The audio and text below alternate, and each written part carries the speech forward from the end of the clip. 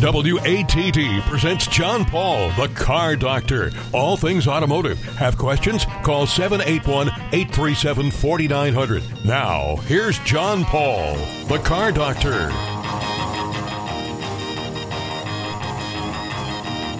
And good Sunday morning, everyone, and welcome to another edition of the Car Doctor program on 95.9 WATD. I guess this is our first new program of the year. I think I guess that's so, about right. Yeah, we did New Year's Eve last week. Yeah, that's right. Yeah, so welcome to 2024. We're here answering your car questions and talking about car stuff. But before we do that, we have from Ford Motor Company Jennifer Brace, and Jennifer is Ford's Chief Futurist. And Jennifer, what's a futurist? Hi, yeah, thanks for having me. So what I do is I spend a lot of time paying attention to what's happening in the world, looking at trends, looking at things often well outside of automotive to help internal teams consider the environment we'll have to operate within moving forward. So often what I say is, we're helping teams think about a future that feels unpredictable by helping them prepare for multiple versions of what might happen. But at the end of the day, my whole job is to pay attention to the things that I think other people might not be paying a lot of attention to, and then get teams to think about how they might react to that or be better prepared moving forward in the future. Can you give us an example of something that you maybe looked at that became something real relative at Ford Motor Company that, that I guess really secured your job in one way? Sure. So, the interesting thing at Ford, we've had a department within Futuring for almost 20 years now. And what we've done is we have forced Ford to look at multiple scenarios of what the future might hold. And if we go back many years, as early as 2004, we were looking at different scenarios. And one of those included financial decline, what happens if there's a big bust, which of course did happen with the financial crisis in 2008. I will say that was one of four scenarios that we looked at when we asked teams to consider different futures. But I would say that was a big win, the fact that we had teams thinking about that well in advance of it happening so that we had a plan. So even if teams say, I don't really know if that's what's going to happen, we say, that's okay, but let's have a plan in place just in case. Let's force them to think through different futures so that they are prepared. Instead of trying to predict, we ask them to be prepared for multiple versions.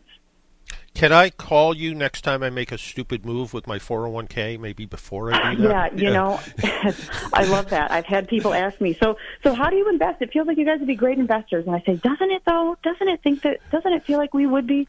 And I can't proclaim to being that great at it at the stock market. Well, part of the thing is that, and I think COVID really affected this a lot, is people have been working at home a lot more. Some offices, our office for instance, is kind of a hybrid now, sort of going into the office a couple days a week. At your position at Ford, how have you looked at lifestyle changes and what people are willing to maybe accept or push back on when it comes to how they conduct their day, I guess? Yeah, so COVID, of course, has had a lasting impact on a lot of different elements of our lives. And so we do an annual trend survey. This is the 12th year that we have been doing it, and we just put the data out. You can find it at FordTrends.com. But one of the interesting things that we've seen in prior years, we've seen a lot of people being concerned about feeling overwhelmed about the changes taking place, very much related to COVID. However, not solely because of COVID, because we've been feeling that way for quite a while. But we do continue to see things like feelings of overwhelm, feelings of anxiety, mental stress kind of continuing to increase, especially in younger generations. And what we saw this year in the survey was people are saying, you know what, there's a lot of there's lack of stability around me, and I recognize that. It's almost like an acceptance of it. And by saying that I see that this is happening, so what I'm going to do in response to that is I'm going to focus on prioritizing myself. And that's what we saw loud and clear this year, is that people wanted to put themselves first.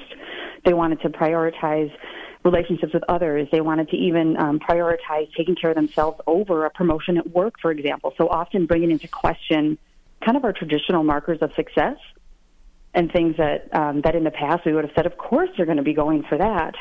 People have said, a more stressful job just isn't worth it. So those are, to me, that was a surprise. One of the big surprises in the numbers was we asked people if they would be willing to take a 20% pay cut in order to increase their quality of life. And 20%, of course, is not a small number when we talk about a pay cut. 52% of employed people across the world said that they would do it. 52%. It's huge. That is huge. I don't know that I would do that, but yeah. Well, and I'll be honest with you. When we asked the question, there was a lot of internal debate on the team, like how we would want to ask the question and how big should the pay cut be. And I'll be honest, we were not anticipating that number of people to say that yes, they would be willing to do that to increase their quality of life. But I think it does go back to, as you were saying, people have. Some of their perspective has shifted throughout COVID, and what their expectations are, how they want to set up their life, and what they're willing to do. Is we're seeing changes. We're seeing more demands, particularly from younger generations, saying that it's not worth it. And I remember back, it was probably a dozen years ago now, it was either the New York or Detroit Auto Show. Bill Ford was there, and he said, Ford Motor Company is not necessarily a car manufacturer anymore. We're a technology company. And is that part of what all of this, looking towards the future and asking these questions, is that all part of what is shaping kind of the new Ford? So certainly, you can't get away from it, right? Technology is part of everything that we do, and including when we looked at our survey this year, we knew we had to ask a lot of questions about AI. Generative AI has, become a common household term, quite frankly. So we did ask quite a few questions about AI and how people felt about it, what it meant in their lives, what would they trust it to do for them, and we saw a lot of tension there, quite frankly. This idea that people expect it to continue to grow in importance in their life, but they're also afraid of it. The 50% of people said that they're not, they don't really understand what it is, or they're afraid of it. So we understand. So people are basically saying, "Hey, I know this is a thing. I expect it to continue to grow in my life. I might even already be trusting it to make decisions like planning my vacation or making small purchases, even giving me mental health or physical health advice." But we also see them saying, I'm not so sure I'm trusting of it. We also saw some tension in how people viewed it in terms of the impact on jobs. So this is one that I thought was really interesting when we asked people, do you think AI is going to cause job loss for others? And 68% of people globally agreed. So about two-thirds said, yep, I think it's going to cause job loss for others. And then we asked if it would cause job loss for them. And then we saw the numbers drop to 39%.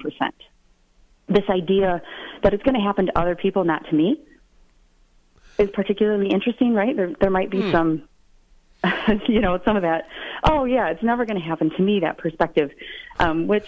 I'm too important. It can't happen to me. Yeah, exactly. But everyone else should watch out. So I always find data like that is particularly interesting, right? Especially when people say that they don't really understand it or they're afraid of it, but then they're worried about it for other people more than themselves. So I think that story will continue to unfold. Certainly within the company, we talk about technology all the time, in how it can come into the vehicle, how it can make people's lives better, how it can help us make safer choices, how it can help enhance our experience. So it is still a very big part of the way that we are developing and designing. But I also think with this understanding that people are somewhat wary of it, especially if you use a broad term like AI, is making sure that we are being as transparent and clear in how we're using it and how it's benefiting them.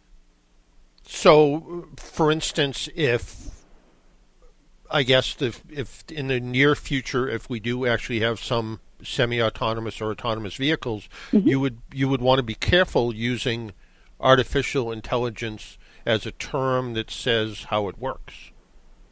Yeah, honestly, that's a great way to look at it. Yeah, you might want to look for other terminology, because the truth is there's AI being used in all kinds of aspects of our life. There's already smarts in lots of products that we use and lots of places that we are interacting, but I think people don't necessarily realize it. Every time that ad is just a little too spot on, every time your Google search is particularly attuned when you've only put in one or two letters, that's because of AI. That's because it's taking some of the data that you've already provided it, and it's making some predictions on what you need.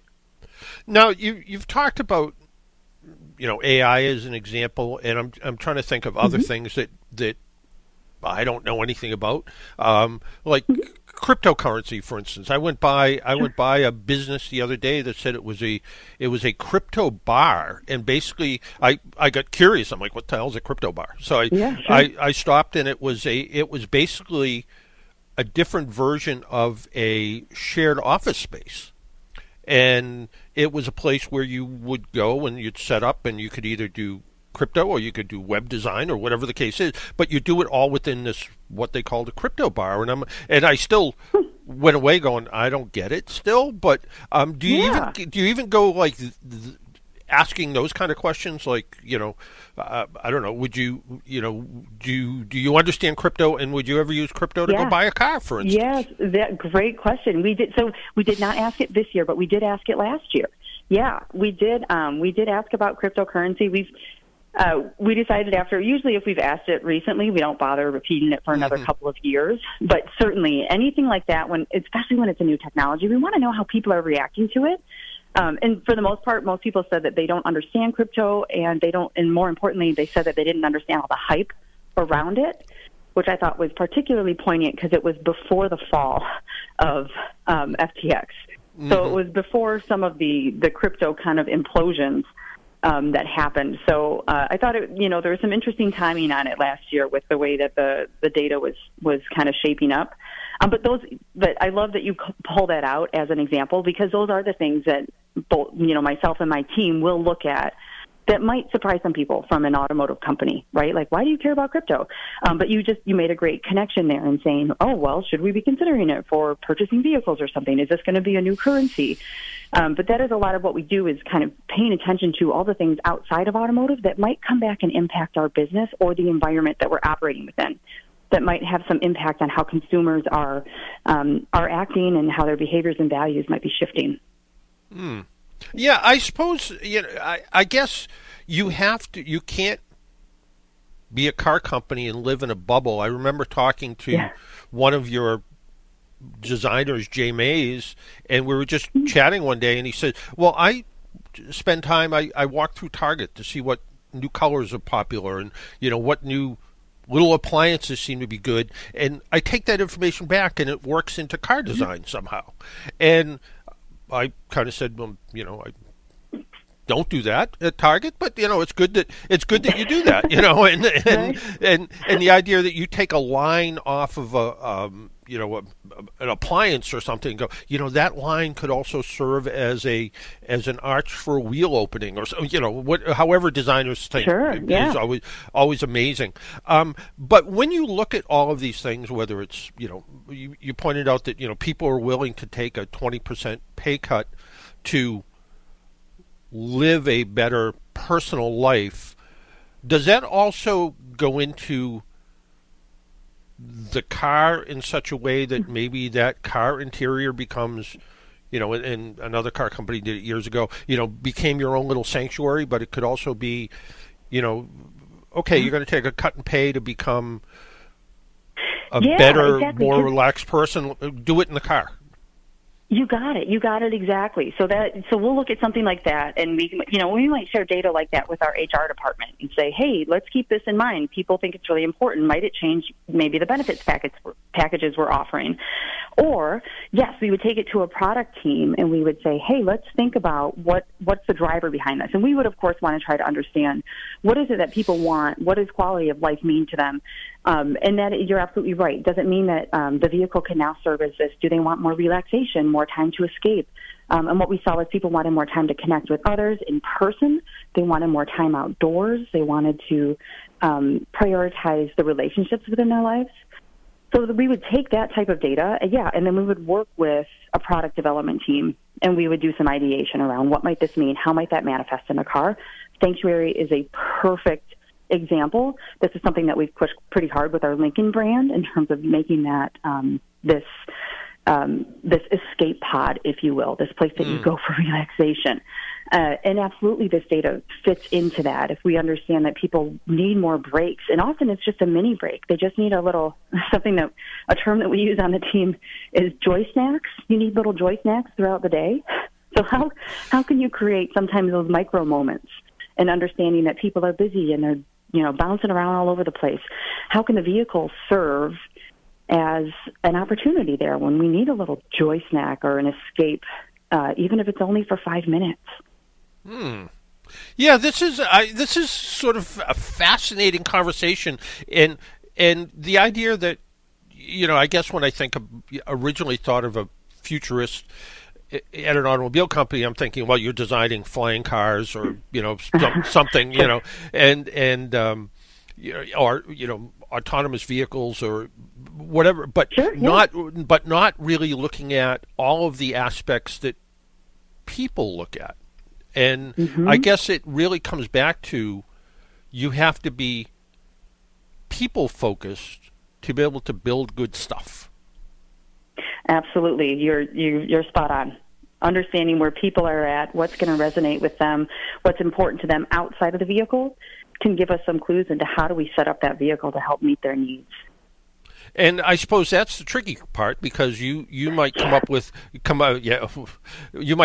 idea that based on a bunch of factors, you throw it together, and engineering and design gets in there, they build something beautiful, and then the next year people change their mind and they're like, but it took us 3 years to build it. Yeah, now now it's not going to work. Exactly. Yeah. Well, and that's part of, and so when I talked earlier too about futuring and looking at different futures and what we would call scenarios, that's another kind of thing that we do. So after we come up with an idea, looking at the trends that we're seeing today, we say, okay, let's stress test it. Let's put this, now that we have a new idea for a car, for example, let's put it in maybe, 3 or 4 different future scenarios or environments.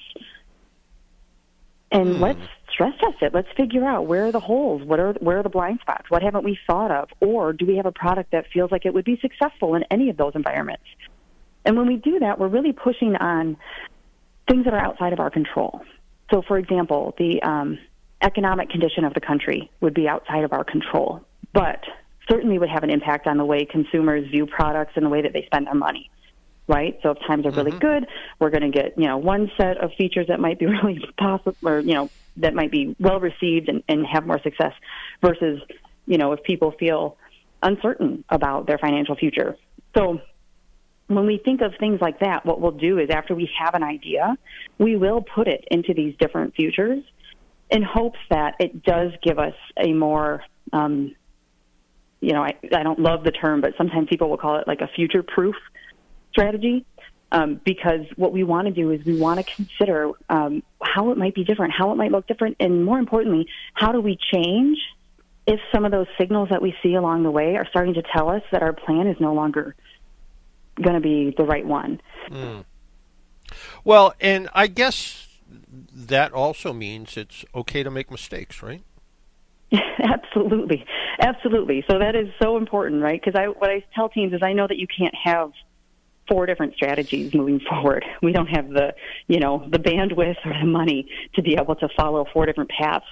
But what we can do, if we pick one path and then we start paying attention to what I would call like the signposts or the signals along the way that tell us that path is still the happy path, if you will, for success for this product. If we start laying those out years in advance, it gives us the opportunity to react earlier. So if we say we've planned, for example, for a positive economic scenario, but when we do that, we say, okay, here's some markers of things that would tell us we need to reevaluate our plan. It could be a drop in the stock market and, things like that.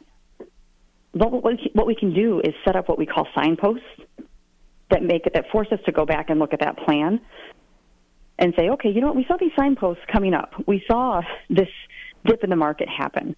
Let's reevaluate the plan. So it gives us like checkpoints along the way, and then we're inevitably going to make mistakes if we're trying to plan 5 or 10 years out. So there's a recognition, and there needs to be an acceptance that we need to be able to pivot. We need to be able to adjust as conditions change. But the great thing is, if you've spent some time doing forecasting and futuring, you can likely already have those plans in place, and you're ready to implement as soon as you start to see those signals. So you've got a leg up on number one. You know what you're looking for things that might come back and negatively impact your plan. And then you've already thought through what would plan B be. So you've already got that plan in the back of your pocket on how might we pivot if we need to. And I guess like all companies, you probably have a plan 10 years ahead, or and I remember years back I read about a Japanese electronics company. They had 1,000-year plan. And I was like, how do you have a 1,000-year plan? And says, however they have it written out, whatever technology is being saved on will not be readable. That's right. Exactly. Yeah. It's sort of like I think the and I always have the name wrong, but it's like the Museum of Sound in DC. They were trying to figure out where to put when the astronaut said, one small step for man and all that stuff, what kind of media do we put that on? And they finally decided to put it on essentially records. And somebody said, records? Why are you putting it on records? And they said, well, because, cassette tapes are gone, DVDs are gone, flash drives will be gone at some point. But a record, you can play a record with basically a cone, a pin, and a stick. And you can get sound out of it still. So in a million years, somebody's going to still figure out how to get sound out of a record, where they're not going to be able to do it with maybe a flash drive or something. And I always thought that was kind of interesting.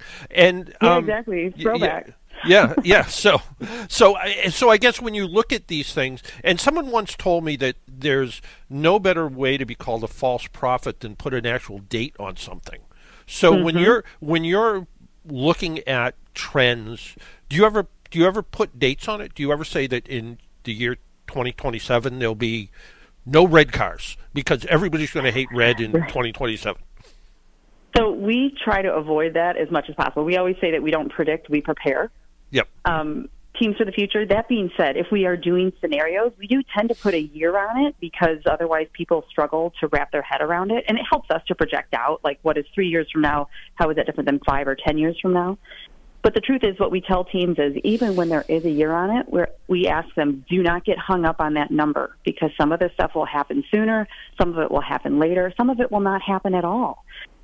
So while we do put a number on it, we always say it is not a prediction. What we're asking you to do is kind of a bit of a thought exercise, like a strategic planning exercise, to go through and think through, if this were the world of 2030, for example, how do the plans that you have in place today stand up against that world?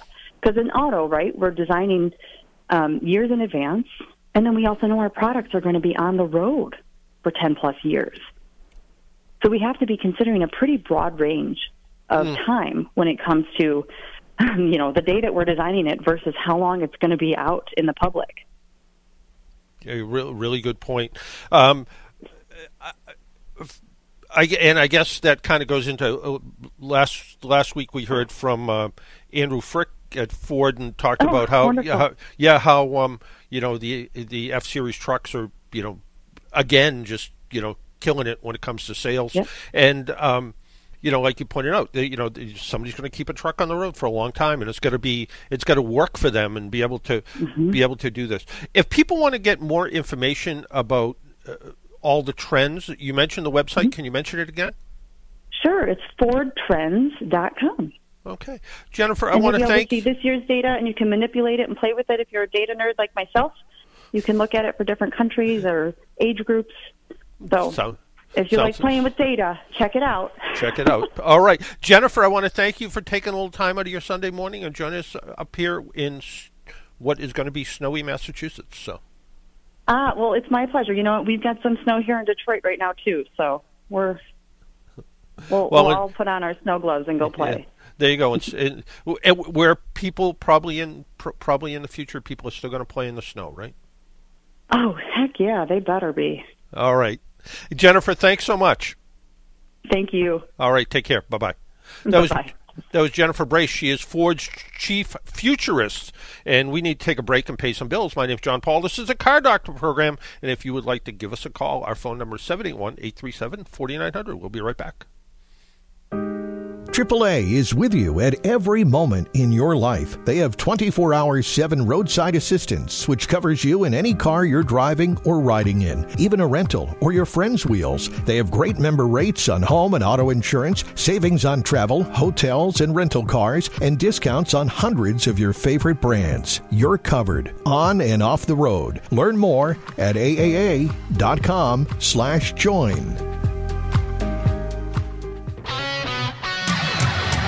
Talk radio with a South Shore point of view. Hi, I'm Kevin Tachi. Join me tomorrow for Monday Night Talk, where the South Shore comes to talk. Tomorrow night after the 6 o'clock news here on 95.9 WATD. Make an appointment Sunday morning at 11 for John Paul, the Car Doctor, on 95.9 WATD. Now, back to the Car Doctor. And welcome back to the Car Doctor program on 95.9 WATD. Our phone number is 781-837-4900 if you'd like to talk to us about your car problems. Maybe, who knows what you have on your mind. Give us a call at 781-837-4900 like Tom is doing right now. Tom, good morning. Good morning, and so far it still is a good morning. There's no snow on the ground. No? No, not at all. But that's what my call's kind of going around. Now, on our small engine things, snow blowers, this and that. So if you go over to a Lowe's or something like that, I was in there, and they have the canned fuel, right? Yep. And you can get it without any ethanol. Now, is that better to use? It's expensive, but do you think it's going to save on problems? Oh, the point I mean, that's the point, because ethanol sucks up moisture. It's alcohol just absorbs moisture. That's why gasoline antifreeze is alcohol, because if you think you have water in your tank, you put in gasoline antifreeze, and the isopropyl or methanol, I think one of those two, sucks up the water that's in the fuel and either the whole batch mixes with the fuel or separates it out. Either way, but that's how it gets the water out of your gas tank. So if you get alcohol-free fuel, you'll get fuel with no alcohol in it, which tends not to pick up moisture, which in theory should cause less issues with carburetors and fuel lines and things like that. When ethanol, I'm going to back up a ways here. Way back when, I'm even going to go way back. Way back in the 60s, I guess. No, not too far for me. Yeah, well, but if you had an outboard motor, you tried to find white fuel, which was basically exactly, and that's what you would use. That's what you would use in your outboard motor, because it didn't have lead in it, I guess, or something. It didn't have something in it. Yeah, where everything had where everything had lead in it, and then. Right. And then, we went to catalytic converters and unleaded gas, and to make the air cleaner, we added something called methyl tertiary butyl ether, MBTE, which was a great product. It raised octane, it made the air cleaner, but if you spilled it on the ground, it would contaminate wells for like 150 miles away from wherever you spilled it. So it sounded like a really good idea unless it got into the groundwater, and then it screwed up groundwater forever. So then they went to ethanol, and people said, "Oh, this ethanol gas is evil." What people didn't really realize was, and you mentioned Getty gasoline has been using ethanol for forever. They never used MTBE; they only used ethanol, and people didn't seem to have a problem because they didn't know any better. And then what happened was, in the marine industry, people were using ethanol fuel, and ethanol and fiberglass didn't go real well together. So the other part is, especially things like especially things like boats, the gas tanks would get dirty and sludgy because no one ever really drains a gas tank in a boat because where do you put the gas? And the ethanol is a good cleaner, better than just straight gasoline, so it would wash some of the sludge away. And people were changing fuel filters after fuel filters and they were saying it's this damn ethanol in the gas. It really wasn't. It was really the crap that was in the gas tank that was getting washed away because of the ethanol. So it really wasn't the ethanol's problem. What ethanol wasn't good with is old-time fuel lines. Ethanol gas would deteriorate the fuel lines, and every fuel line made in the last 10 years doesn't have that issue. But, people that had antique cars would say, I put it in and all the gas lines rotted away. Well, that's because they were old, and, it didn't go well with that. So people would go out and try to find ethanol-free gas, so they'd go to the airport, for instance, and they'd buy gasoline, they'd buy aviation fuel, which didn't have ethanol in it, or they'd buy aviation fuel that had lead in it, because you can still get leaded aviation fuel. So that was sort of the cheat around. So, back to your original question, should you spend $12 a gallon on true fuel that doesn't have ethanol in it? Double that. Or whatever it costs, I don't know. I mean, I worked with one guy who swore by it, but on the other hand, I just used, in everything I ever owned, every little lawnmower and snowblower, I just used regular old gasoline. But I would either put stable in it or, when it got near the end of the season, just run it out of gas and, put some fresh gas. That's really where my question is. Is it all right to store with that gas, and you wouldn't have to put an additive in it? That fuel, is that? Yeah, because gasoline can still get stale, for want of a better word. So so once it gets even open, that fuel, even stuff you pay the big money for, even that, because it can still it evaporates still. So so, I mean, because when you put it into your snowblower, it still vents a little bit, so air gets in, air gets out. There's always going to be a little bit of air in there, and that air is what causes the fuel to break down. So even that true fuel or whatever it is, that's the one I keep seeing. I've become sort of I don't know if I've become a YouTube addict or not, but we all are. But there's the Vice Grip Garage guy. Who does these, he finds these cars that have been sitting for 25 years somewhere, and it's actually kind of entertaining. He goes and he finds this, pick something, 1980 LTD that's been sitting there forever, and it hasn't moved in 30 years, and he goes and he at least in video, and he does most of all the video with his phone, he gets the car going, usually puts some tires on it or something, and then he drives it back home, which could be 100, 200, or it could be, 1,000 miles home. And but he always uses this true fuel stuff, especially on some of these old engines that haven't started in a while.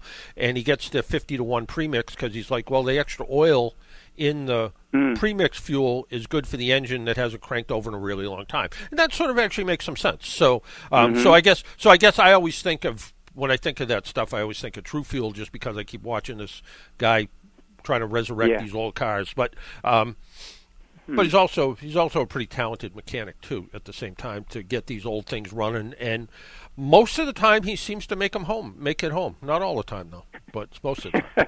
So yeah. Oh, that's interesting. Yeah. So. We went way back, but we can go back. Let's even go back further. Remember the old pumps used to have like the woman's name Ethel and all that stuff on them. Do you remember, like in the 40s, if you've ever seen an old pump, it would have like Ethel. Yeah, and I think and I don't know enough, but I want to say Ethel was like the premium, wasn't it? That's what I can't remember, but I remember seeing that on old pumps. Those names, and I didn't know. I was too young to buy gas.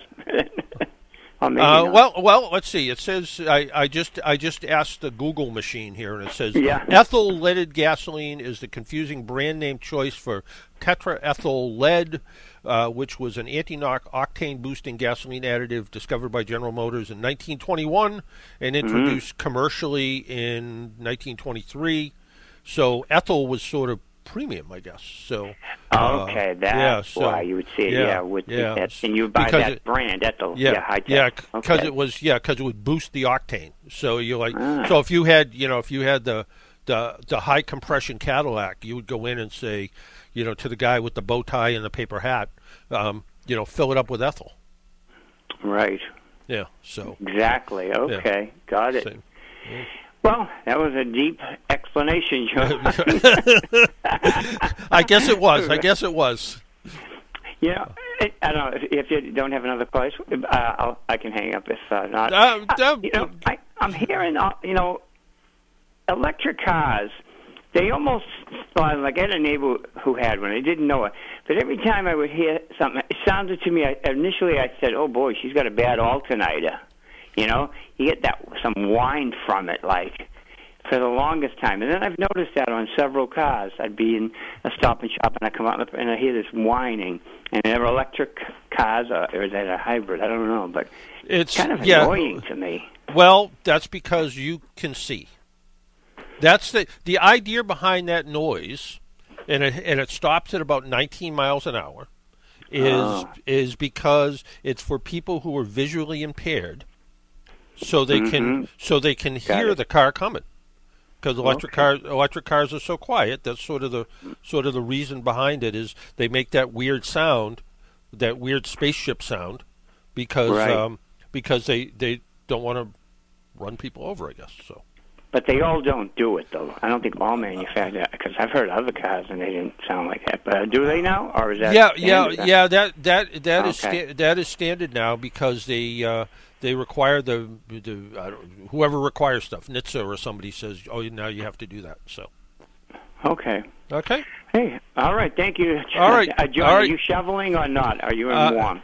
Well, I'm where it should be warm, but I have to tell you, I've been here for 8 weeks now, and I have seen the whoever called it the Sunshine State lied because it has been more cloudy and overcast and rainy than it's right now. It's I guess it sounds good, but right now it is cloudy, overcast, and about 61 degrees. So.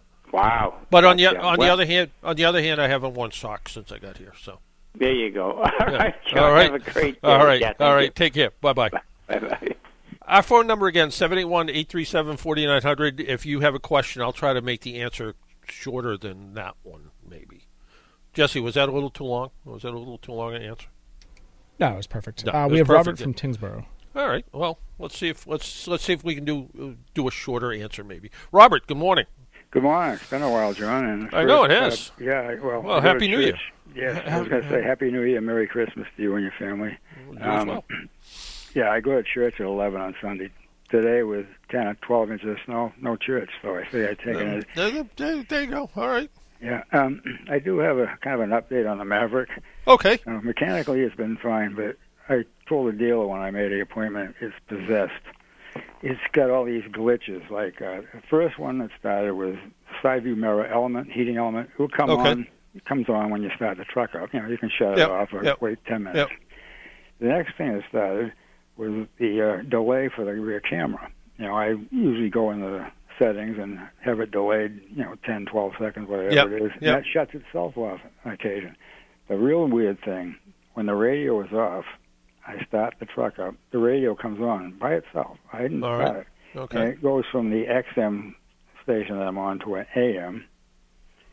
And then the final possession, the driver's door will lock without me locking it. The other three don't.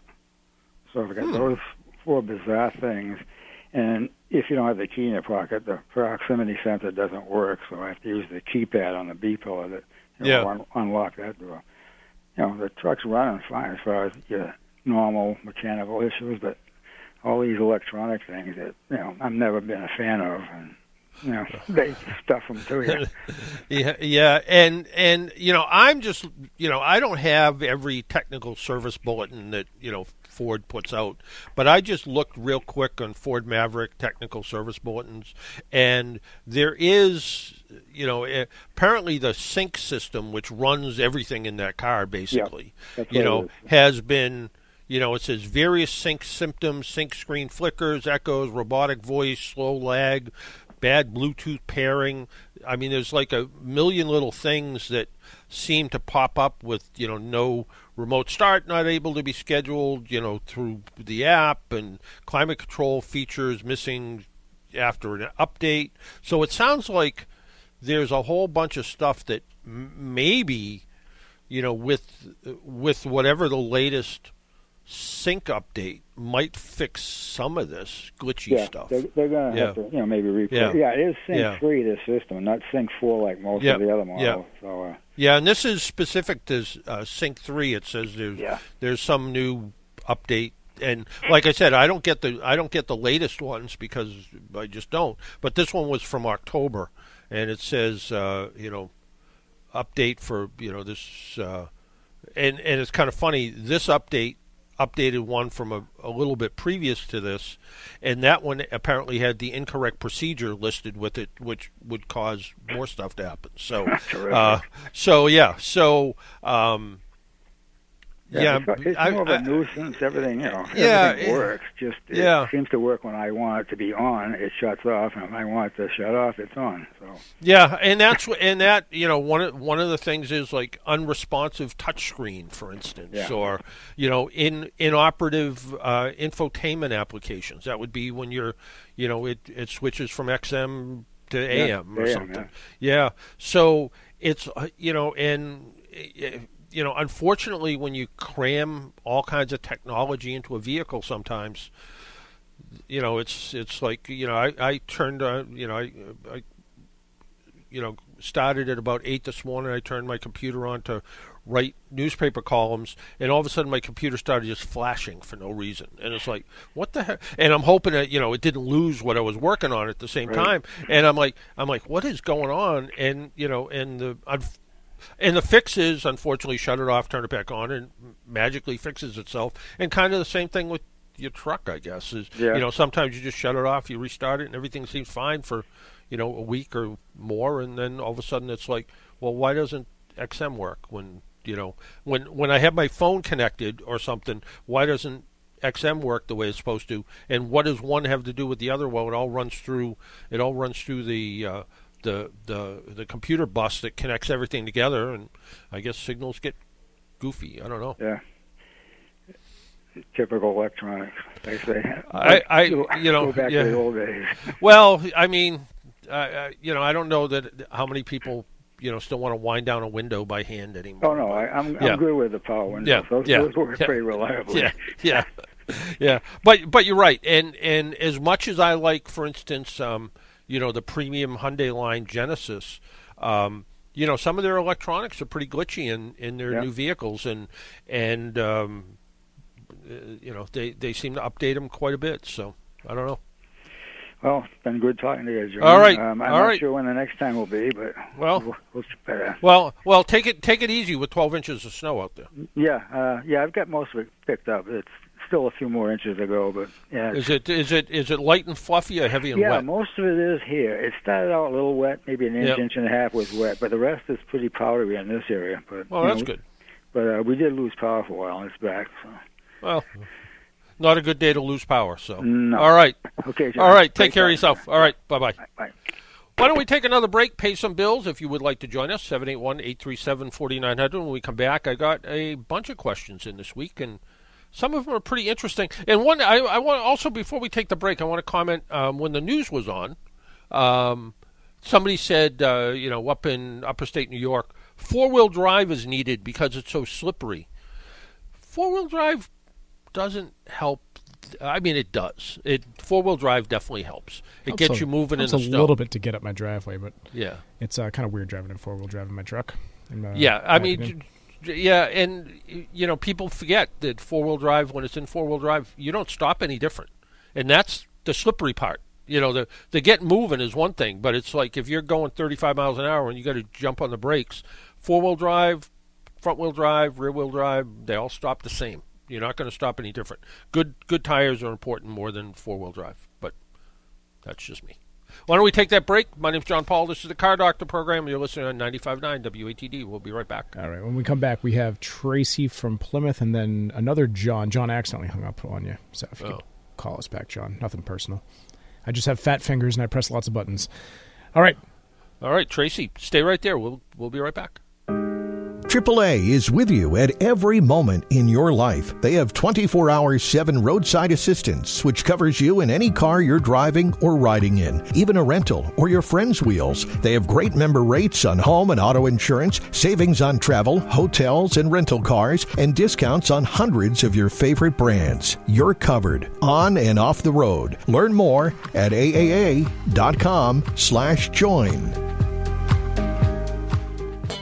One-stop painting and renovating. Since 1986, One Stop Painting has been true to its name. The one stop you need to make for all your interior and exterior painting needs. That's 1986, 38 years. Some of our customers today weren't even born when we were painting their moms and dads' homes. And painting isn't all we do. Sure, we can freshen up your house and add some new colors and washable finishes to the walls, but we can also do carpentry, such as adding crown molding or wainscoting, wall and plaster repairs, fix water and smoke damage. We can even help with insurance claims. For nearly 4 decades, we've taken on all projects, large and small, commercial and residential, and given you the same one-stop attention to detail no matter the size or price of the job. We are a family-run company responsible for over 30 employees. Your business helps us take care of their families while our employees take care of yours. Help keep them busy throughout the winter by taking advantage of some of our big seasonal discounts. Call us at 508-888-3500 or check us out online at onestoppainting.com. One Stop Painting and Renovating. You let that mountain reach high. You let that river run wide. Hi, this is Jeff Nealon. And this is Joe Clapp. And I'm Stephen Davis. We're Humble Roots. Tune into Twilight Showcase Radio. Hosted by Sandy Stride and Keith James. On 95.9 WATD and 95.9WATD.com. And of course, visit twilightshowcase.org. Twilight Showcase. Tonight from 8 to 10 on 95.9 WATD. Make an appointment Sunday morning at 11 for John Paul, the Car Doctor, on 95.9 WATD. Now, back to the Car Doctor. And welcome back to the Car Doctor program on 95.9 WATD. Let's go over to Tracy in Plymouth. Tracy, good morning. Good morning. How are you? I'm good. Yes, good. I have a question about my 2014 Nissan Juke Nismo. Okay. When I turn a corner or make a turn, it makes scraping and squeaking noises. Ooh. And I don't know what I should do. It's from the front of the car that I'm hearing this. And does it change at all with like temperature or anything like that? Nope. Stays the same. It started about 2 or 3 weeks ago. Yeah. That I noticed it might have been longer than that. Yeah, I mean, I suspect that there's either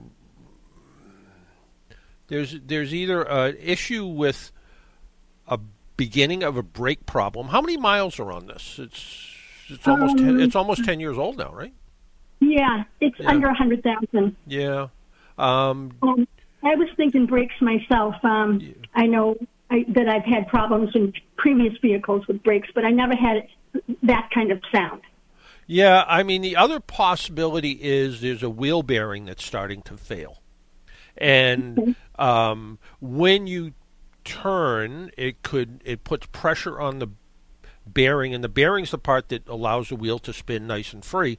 And when if that bearing's starting to fail, it can cause a noise. It can cause a squeak. It can cause a crunching sound. It can do a bunch of different things. So that's it. So I guess the best thing to do at this point is to go someplace where you can have somebody take it for a road test and see what's really going on, but also as importantly is to make sure it's not dangerous too, because if it is a bad wheel bearing or bad brakes for that matter, and brakes can wear unevenly, so you might be starting to hear the beginning of the brakes starting to wear out, and a quick look at brakes might go, oh, they look okay, but you find out that there's an inside and outside brake pad. Maybe the inside brake pad's starting to wear really quick because something's starting to stick a little bit.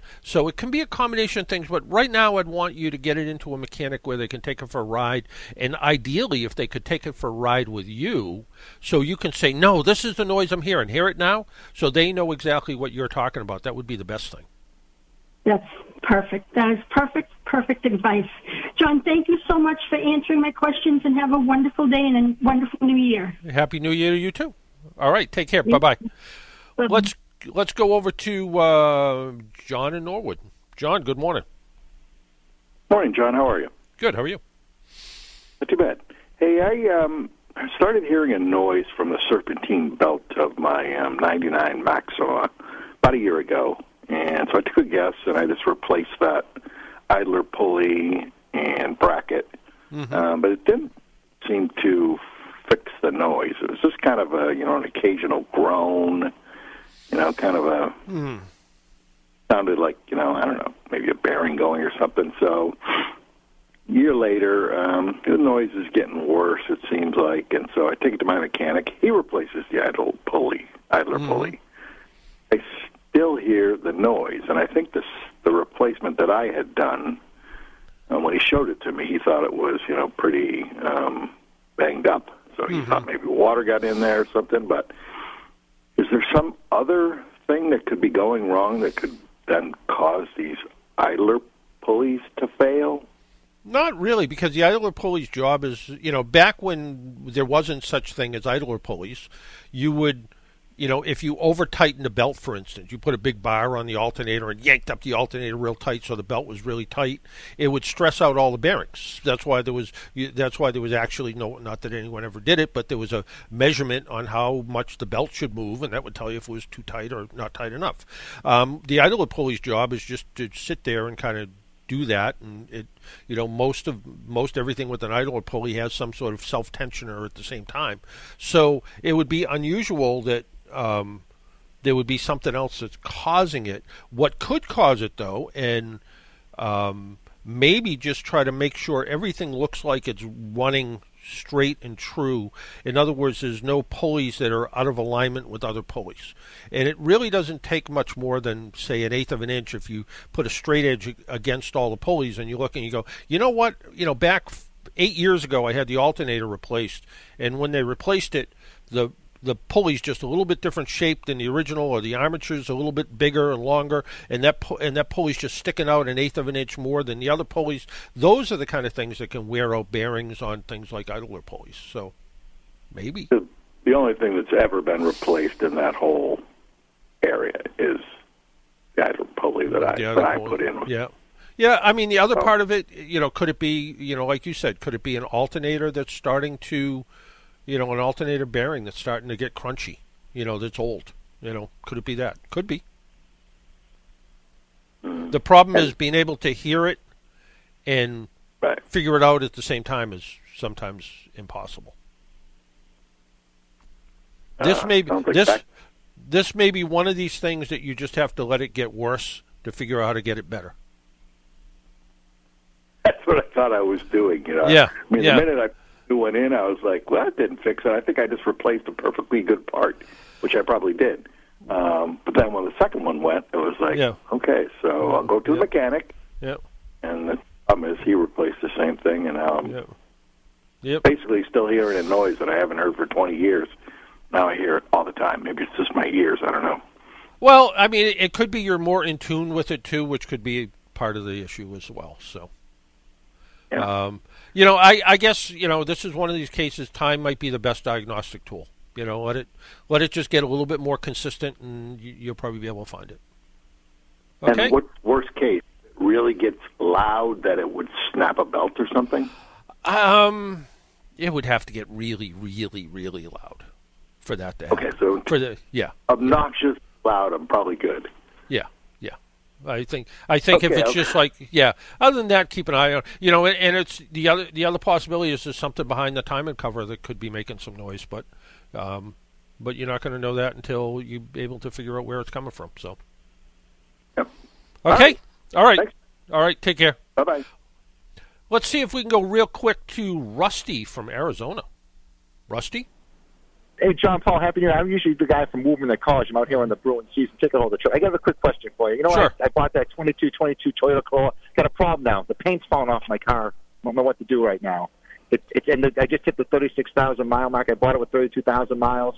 I called Toyota on Tuesday. They gave me a case number. I don't think anything's going to get done with it. Is it like literally delaminating coming right off the body? Yeah, there's chips on the paint. I put some touch-up paint on it. It looks awful. The roof, I just saw the roof the other day. The hood. It's a known problem with the white paint Toyotas from the past, but I don't know what to do.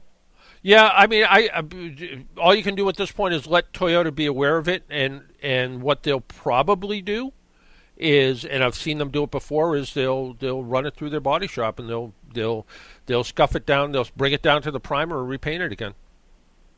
It's just because I put the touch-up paint on there. It doesn't look too hot, but it like a sizable chunk came out New Year's Eve, and I just had to do something because it was going to, like, with the rain and everything. And, I just did temporary precautions, but then after I inspected it, it looks awful.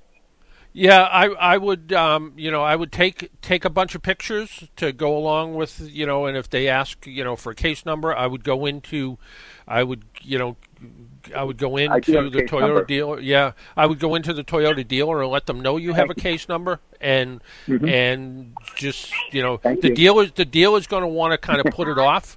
But I would try to work. I would try to work directly with Toyota. The one thing I will let you know, and I don't know this is Toyota specifically, but in a lot of these car companies, the people that answer the phone at customer service are third-party contract employees, and basically they're just reading from a script all the time. So they give me a case number, so I just have to wait there. Yeah, but don't accept the first answer. Is what I'm trying to say. Listen, I never do. This is serious because I just bought this thing and it looks awful now. Yeah. No, I would just I would just keep pushing it the best you can, and if you have to, Toyota still has third-party arbitration, so I would if I wouldn't threaten it yet, but I would be that's one of the things, and could this have been repaired somewhere along the line, at the factory or after it was shipped, and is that causing part of the problem? Probably not. It's probably just the paint itself. But again, like you said, don't take the first answer. Keep pushing it, and you'll probably get what you want. Okay. Thank you, sir. All right. Take care. Thank you. All right. Yeah, bye-bye. All right. Happy New Year. Yeah. Well, that music means we need to go. It's about 12 o'clock. Thank you for listening. Until next week, make sure you wear your seatbelt, drive safely, be good to your car, and if you see an emergency vehicle by the side of the road, slow down or move over. It saves lives. Bye-bye.